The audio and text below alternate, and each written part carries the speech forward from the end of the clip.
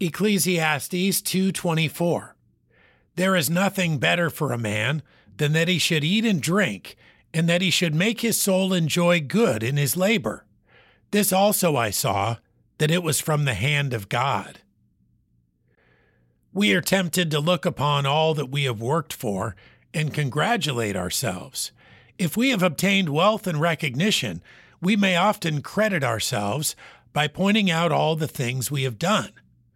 The question we should ask is, who gave us the hands, the mind, and the strength to work?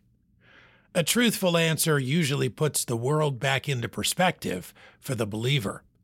All we have can be credited only to the goodness of our God.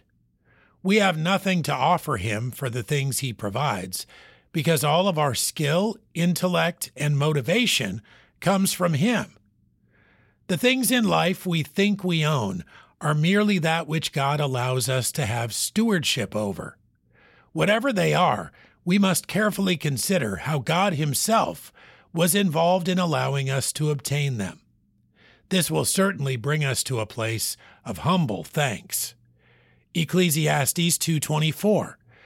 There is nothing better for a man than that he should eat and drink, and that he should make his soul enjoy good in his labor.